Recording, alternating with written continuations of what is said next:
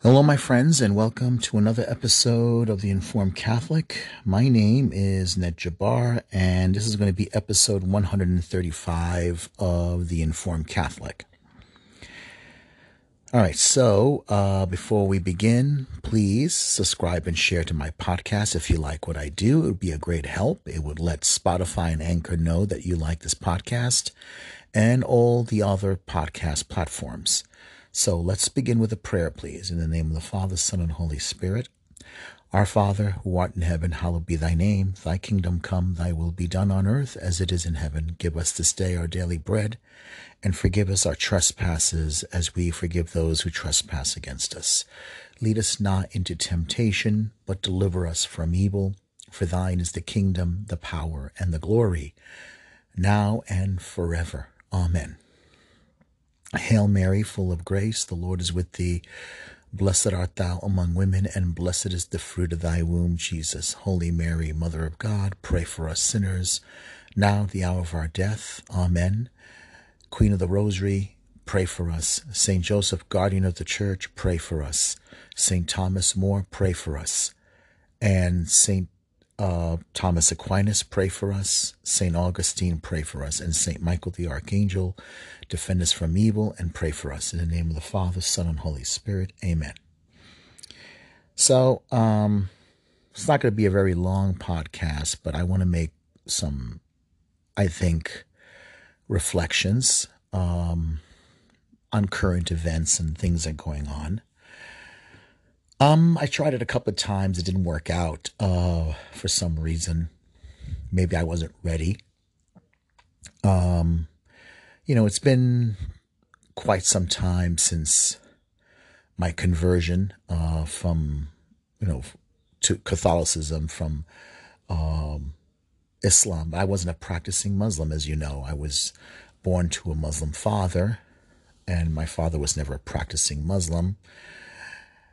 And, looking back since my conversion, I don't regret it. I'm very happy. I'm very happy to be a Catholic. I'm very happy to be a Christian.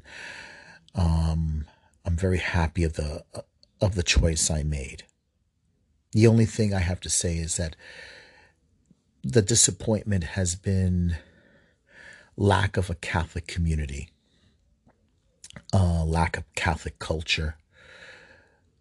I don't think I'm the only one who feels this way, who thinks this way, who believes this way, because it's a sad thing, because I see the state of the Catholic Church as it is, see, the scandals, the abuses, the apostasy of bishops. The sexual abuse is very tragic. It's extremely tragic. The fact that priests and bishops have fallen into this sin.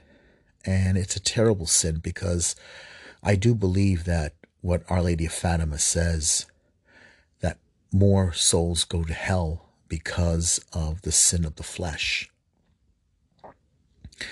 The fact that she told us to these little seers of Fatima, the 3 children, is quite telling. I wonder if they understood it. They probably didn't. I mean, there is a connection. It's funny, the other day my mom was telling me about a film she saw. It was very disturbing to her on TCM, called The Wicker Man, starring Christopher Lee, the very famous, he played one of the wizards in The Lord of the Rings. Sauron, I guess, or Saruman. Saruman, the wizard, the white wizard, who fell out of grace and became evil. He was very popular in those Hammer movies where he, played Dracula. I read somewhere that he was a big collector of occultist stuff. I don't know why, but I guess I hope he wasn't. But he was also a big fan of Tolkien. The thing is, in the film, there's a story about a police officer played by Michael Caine was in the picture. You remember him from The Dark Knight. He played Alfred, the butler. Plays a police officer looking for a missing little girl. And he goes to this strange island in Scotland. And the people there are very perverse. They're very sexually loose. And the reason why I'm telling this is because it will explain a little something. The point of it is that he notices the behavior of these people were unbelievably just debauchery, complete debauchery in their behavior. And he meets Christopher Lee, who lives in this mansion. Turns out he's the high priest of these cultists. And Michael Caine's character is a devout Christian. Anyway, he keeps trying to search for this little girl. And the end of the picture, I guess, skipping through it, he wakes up and finds himself dressed in a white robe. And they placed him inside this giant wicker shaped like a man. And then looking through the basket, he sees this wicker, his cage. He sees the little girl that he's been searching for. And she's one of the cultists. And it turns out they needed a sacrifice. She was bait. And he was the catch. He was the target all this time. And they sacrifice, they burn him in the basket. It's quite horrific. And these people are, there's a lot of debauchery, sexual debauchery and everything. The main point is the picture actually pointed to some very important elements of apostasy and paganism. Human sacrifice is part of the whole process. Debauchery is part of the process. And it always goes along with idolatry, paganism. And that's basically what happened to ancient Israel and what's happening in our culture. This is one of the things about when you do Bible study, Catholic Bible study, you have to follow some of the senses of Scripture. One of them is analogy. You compare time and the past and the present. The situation is the spiritual case of the past. You use the literal sense. The foundation of Bible study always goes with the literal sense. And the literal sense is the most important part of the thing because you have to study the historical part. And the historical sense will lead you to research what was going on at the time of the event that you're studying, the text. Along with it, you should go along with a little anthropology. You could look, you could look these things. These things are not very hard to look up with the internet and everything. And what was, the time and the situation, the politics, the economy, what was the situation of the culture and the language. Those things follow the historical sense, the literal historical sense. And then, along then comes spiritual sense. The spiritual sense basically is broken up into allegory and morality. The allegory is the symbolism. The symbolism, and along with it, there's one very important strain, which I believe is very important. The sacramental understanding. You should always approach the text with the mind of the church. You also have the church fathers. You can look up their commentary and of what was going on at the time. They can understand the tradition. With the church fathers comes the tradition of how to read the text. We can find a lot of parallels with, I guess maybe the word analogy, I would use the word parallels, comparing the time in the past to the time in the present. And then, of course, there's also the analogical or anagogical sense. The anagogical sense, which is the destiny of the Christian to go to God, or we're heading towards God. Our main goal is to reach heaven. And that is very important. Much of what's happening to us now today, some people would say it's not as bad. Some scholars will tell you it's not as bad as the past, because there was a lot of horrible things that happened in the past. We've had bad popes, we've had bad leaders, we've had bad situations in history, and it's true, we did, and it just doesn't feel, because we don't experience the situations back then. But we can look into the past and learn to understand our contemporary situation. And that's important. It feels bad. It really does. It feels very bad with the Pope, and the homosexuality with Father James Martin, Rainbow Martin. It feels terrible. I feel I will never know how these people of sexual abuse will ever what they've gone through. I will never be able to understand it. But my heart breaks. Nonetheless, I cannot imagine the idea that you've been betrayed, or you've been used, you've been reduced to an object, your innocence taken away from you. I'll never understand that. But I feel terrible that this happened in the Church of Jesus Christ by men who were consecrated, who had their hands consecrated, who handled the Eucharist, the body and blood of our Lord. It's a terrible thing. My heart breaks. I'll never understand what they've gone through, but my heart breaks nonetheless, because you don't want something like this to happen. My only way of trying to, I guess you can say, connect with them is, imagine if they were my relatives. Imagine if they were my brother and sister.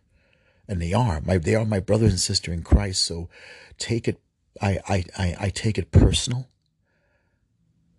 Because if they were my immediate family, I would be heartbroken. It's the same with things like watching someone you love get abused. And my mother, she went through a terrible marriage.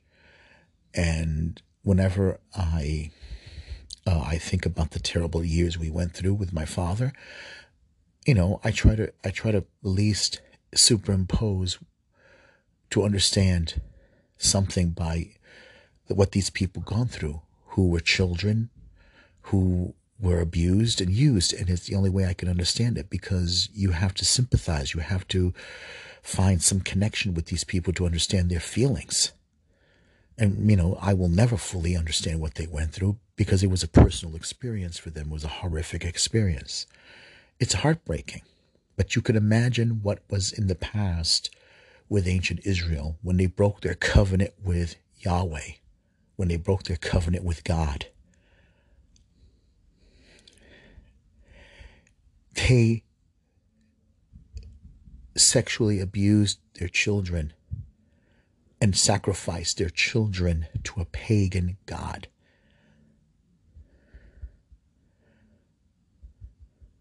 That brought the destruction to their world, the world that they lived in. God gave them a covenant. He gave them his law and his protection. All they had to do was remain faithful to him, to keep his commandments, and they would have received his blessings. And all they did was threw it back in his face, betrayed him, mocked his temple, brought in pagan idols, performed sexual perverse rituals in the land that he gave them, let themselves fall into demonic acts, and sacrifice their own babies to pagan idols. Go through Jeremiah, go through the book of Kings with Elijah, go with Ezekiel, go through all those books and you will see what happened. And you will understand why they had to be punished. And another thing is, look at the story of Elijah, the prophet Elijah in the book of Kings. You had King Ahab, very powerful man, successor to the throne of David, who married a very evil, wicked woman, Jezebel. All right? A pagan woman. All right? It had to have been that was very liberal when you think about it. A Jewish king, an Israelite, who's supposed to be devoted to the God of Israel, goes ahead and marries a pagan woman from the Phoenicians, right? I mean, King Solomon got to be very liberal. He married all these pagan wives, brought all these pagan women into his home, into his kingdom, and he let them keep their gods. That's pretty liberal when you think about it, right? And along came, they polluted the land. Sooner or later, those pagan women, those pagan wives of Solomon are going to have some influence. I mean, think about it. They're going to start spreading paganism. And Jezebel did the same thing. Of course, it was quite a couple of maybe 100 years apart, maybe not too much. But the thing is, the kingdom split. It split. A civil war broke out between the North and the South. The spiritual division became a political division. Okay. What was spiritual began to reflect politically. That's something to think about. And there's obviously a division here in this country. We have abortion, we have homosexuality, we have gay marriage, right? We have a culture that now, between the secular, the state, and the religion, right? We have a Supreme Court that's become a high priesthood.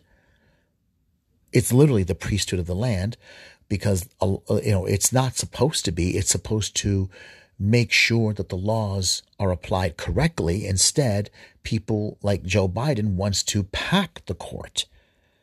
So therefore, it cannot be challenged, and also there will be there'll be a majority against a minority. There'll be more liberal judges than there'll be conservative judges. That's basically what he wanted to do, because they wanted to take the power away from the House or the Senate. All right, and therefore it would be outnumber the conservatives. That's basically what it was. Our abortion, the culture of abortion, the culture of death, is child sacrifice. It's child sacrifice. Okay, where contraception failed, when contraception entered the culture, it destroyed the marriage, the unity of the family, the household. It reduced the relationship to mere sexuality. Okay? And then where the sexual pleasure was dominant and where birth control failed, you have to have something to correct it. And so therefore you brought in abortion. Abortion is there to correct where contraception failed. Therefore, what you've done is that you have shattered the marriage union and made the sexual act more important than the marital act, than the fact of the union between husband and wife, which it should be a bond bigger than sexuality. It should be a bond of love, and therefore it shattered the home.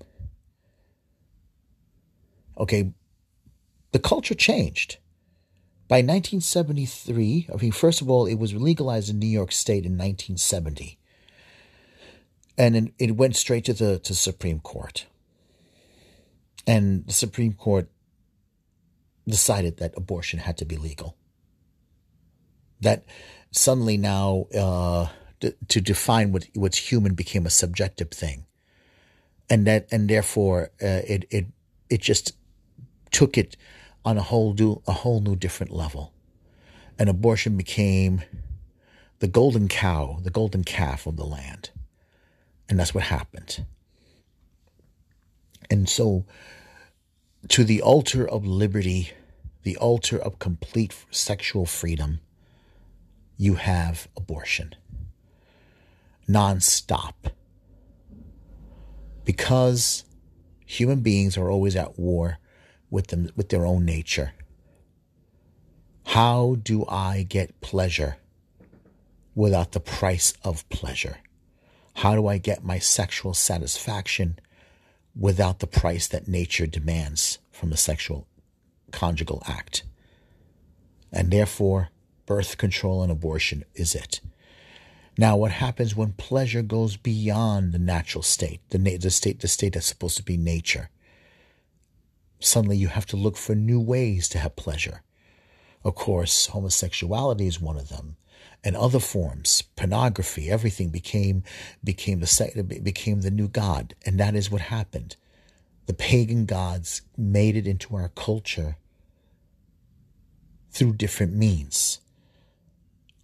Pornography is it grabs your attention. It grabs hold of your imagination. I mean, how many boys don't want to go look at their father or or find a stack of pornography and decide to look into it, and they found a new pagan idol? How many times boys have gone in there and to look at a porn channel secretly, right? How many times you want to sneak into a movie theater to look at a pornographic thing? It's a pagan idol. It's an act of a pagan idol. It just took a different form, right? That's what it was. That's what the whole thing was. And what happened was it suddenly took sexuality into a whole new different height. You got to look at these things. That's basically what it was. The past, it was all under a different culture. Rome had the same thing. And if you want to look at it, look at some of the stuff that you never get to see, really. In museums, they won't bring it out to you. Some of the stuff is quite that they found. The Romans and the Greeks used very graphic stuff to advertise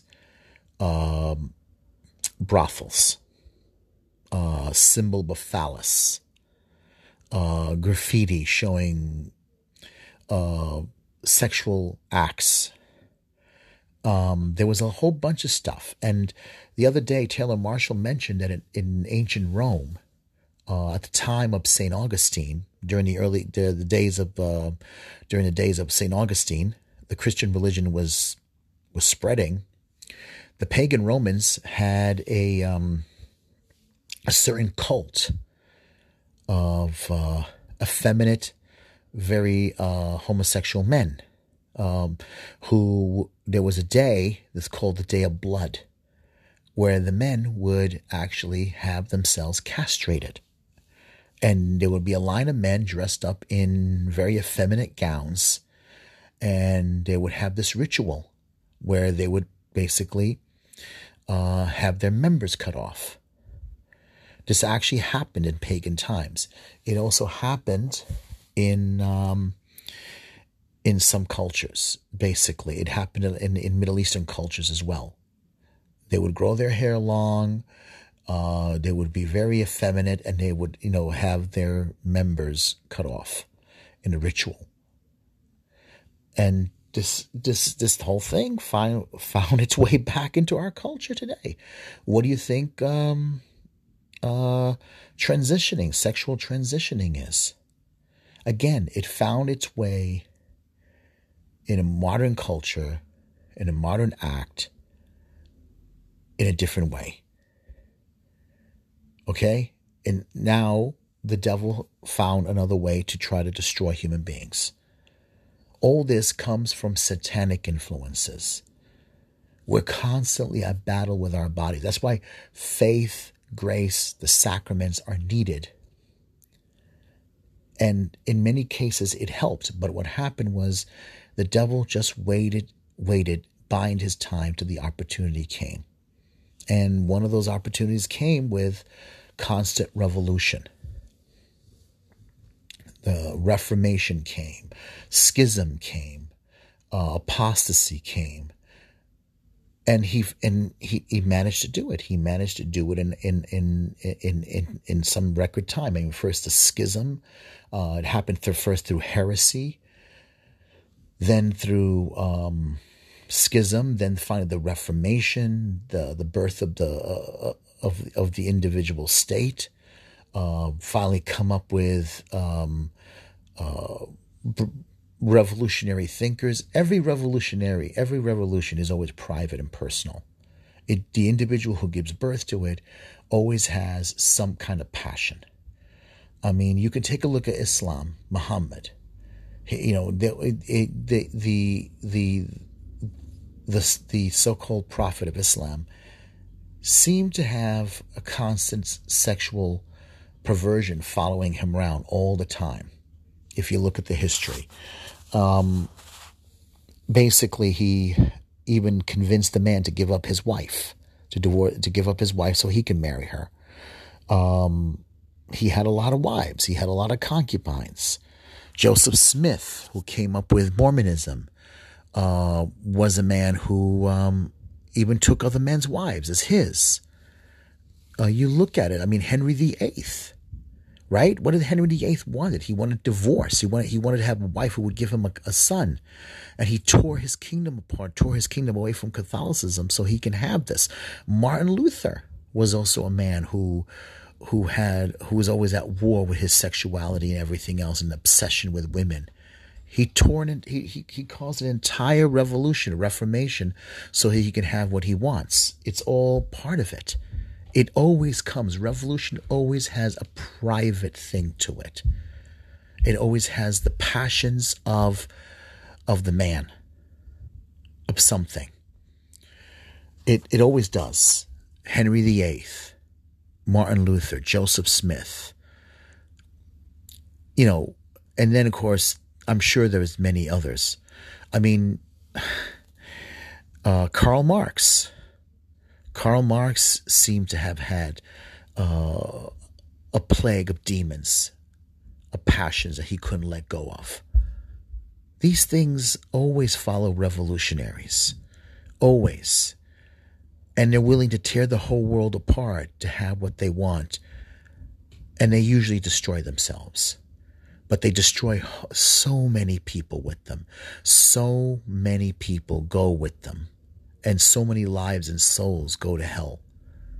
It's sad and terrible. So now we come to our days. One of the biggest things that's happened is the attack of the family, the loss of the family. The fact of divorce rates are, well, I mean, how can you compare it if there's nobody getting married, right? There's a low marriage percentage in the church, and baptisms are down. Couples live together, right? They want to try living together so they won't have, they don't want to get married. Kids born out of wedlock. I come from a divorced family. And, my parents divorced when I was 13. My father remarried. My mom never did. A lot of younger people, I'm 49, a lot of younger people, very few of them get married now. I mean, if they don't have kids. If any that are married, and I know a few that are, the average child is one. You're lucky if there's a family where they have 2 children. Okay? But most, if they are married, only have 1 child. And others that are not, their vast majority that are not married, that outnumber everybody. So there's going to be a lot of people in the future that are going to be singles, alone. I'm going to be one of them. My brother himself has not married, even though he has a young lady. I don't even know he's with her, but the question is, will he get married? I don't know. It might be, I don't know. He might be following along the way where, single and childless. Unfortunately, it's like that. Those who are religious are happily married, and they usually have at least 3 children, maybe. The average of, let's say, happily religious people in a happy home. Others have more, like 5 kids. In some areas, if you go to the Midwest, it might be a little bit more. But it's going to be a very sad future for a lot of people. And this is where Dr. Steve Turley says is that the conservatives are going to outnumber the liberals in these values. These values are going to change the spectrum. It's going to change the chart, because those who don't have children are going to find themselves outnumbered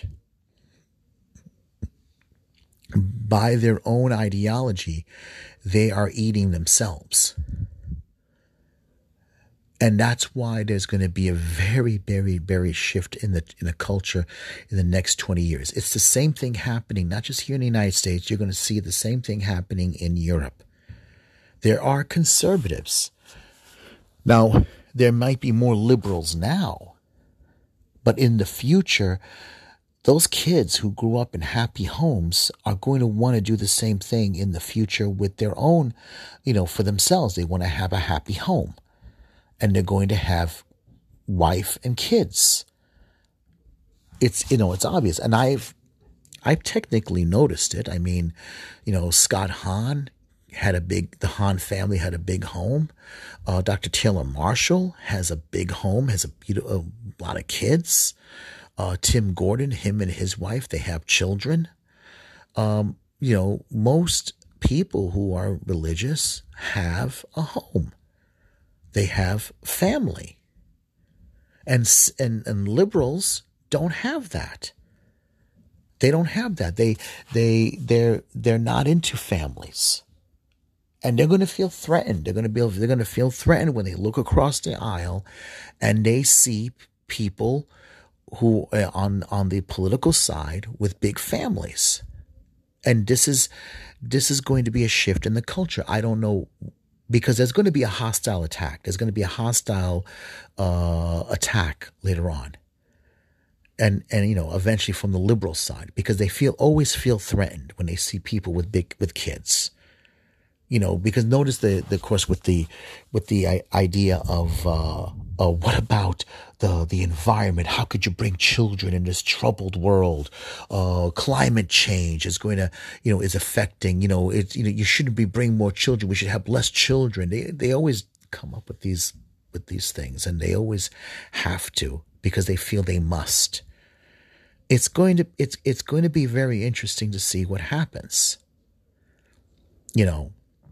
The only thing, of course, is the sad fact in the Catholic Church. Here I think in the Northeast, I think you're going to see Catholicism die. I hate to say it. There's very little community, I go to Mass and nobody bothers there's no programs, there's no Bible study, there's no organization for men, there's no adult formation or something, there's no Bible study program, there's nothing.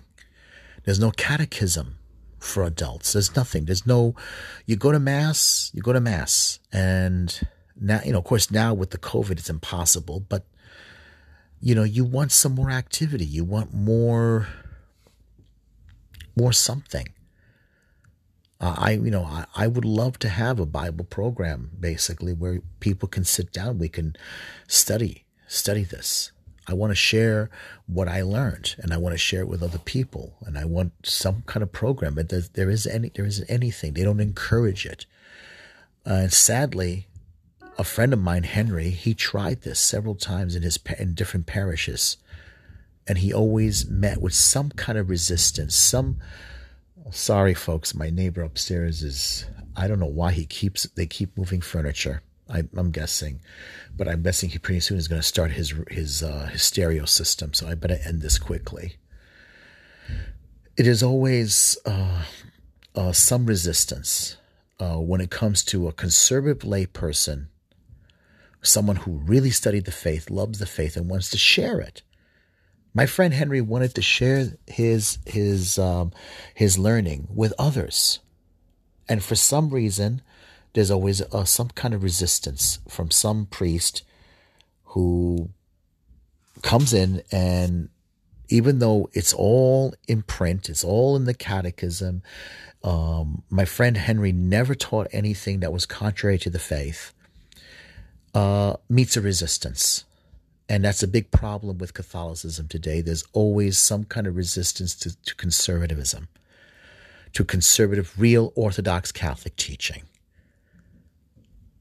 Someone like James Martin comes along and he happily loves to contradict the faith, that Catholicism is behind the times and it should allow for gay unions, right? Even though the church has always been against that. And the Pope cannot change the teaching. He cannot change.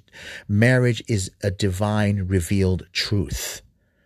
Pope Francis cannot change marriage, the meaning of marriage. He cannot make two men legal. The Pope cannot change the Ten Commandments. Simple, plain and simple. And that's the problem. That is a serious, serious problem here, because unfortunately, a lot of Catholics don't know this. They don't know their own faith. They don't know what the Catholic faith teaches. They listen to people like James Martin. They hear stuff from CNN or BBC or something. And guess what? They think it's true. They think because the Pope said that same-sex unions is okay, and there should be same-sex unions, then they think the Catholic faith has changed. And the next thing you know, the local parish priest gets a phone call from two homosexual couples that want their union blessed. And he tells them, we don't do that. And they say, well, we just heard on the news the Pope just changed it. No, he didn't change anything. A private opinion is a private opinion. The Pope can have 1,000 private opinions that are contrary to the truth. They're his. He can hold on to them and face Judgment Day with it. It doesn't change the truth. This is the problem. No Catholic knows this. They really, the people from the outside take the Pope and they want to believe that what the Pope says, they take the Pope in a more paganistic approach, more, let's say, out there approach than Catholics do. The Catholic faith is revealed truth in itself, apart from subjective. That means your own personal mind, your own personal thoughts and opinions. Because what you think and believe doesn't necessarily make it true.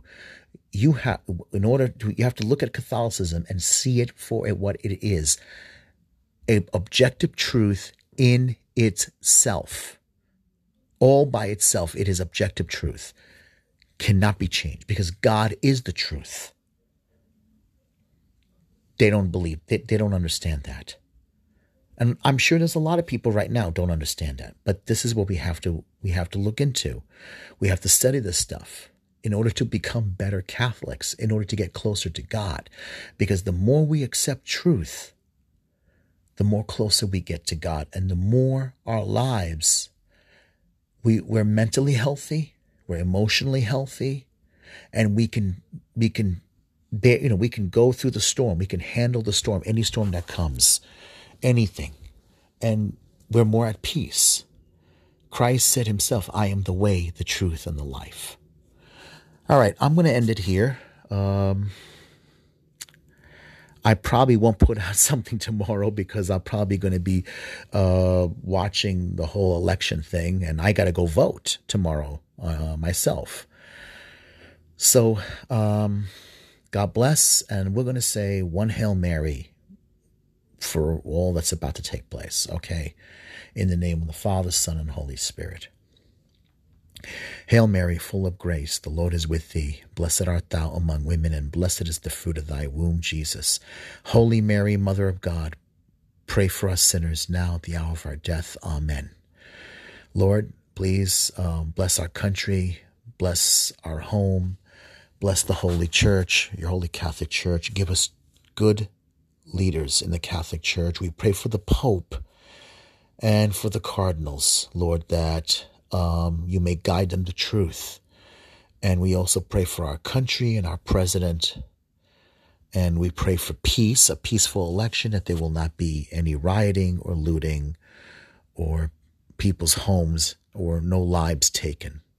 We pray all this in Jesus Christ's name. Immaculate Mary, pray for us. Saint Joseph, pray for us. Saint Michael the Archangel, defend us from evil. In the name of the Father, Son, and Holy Spirit. God bless.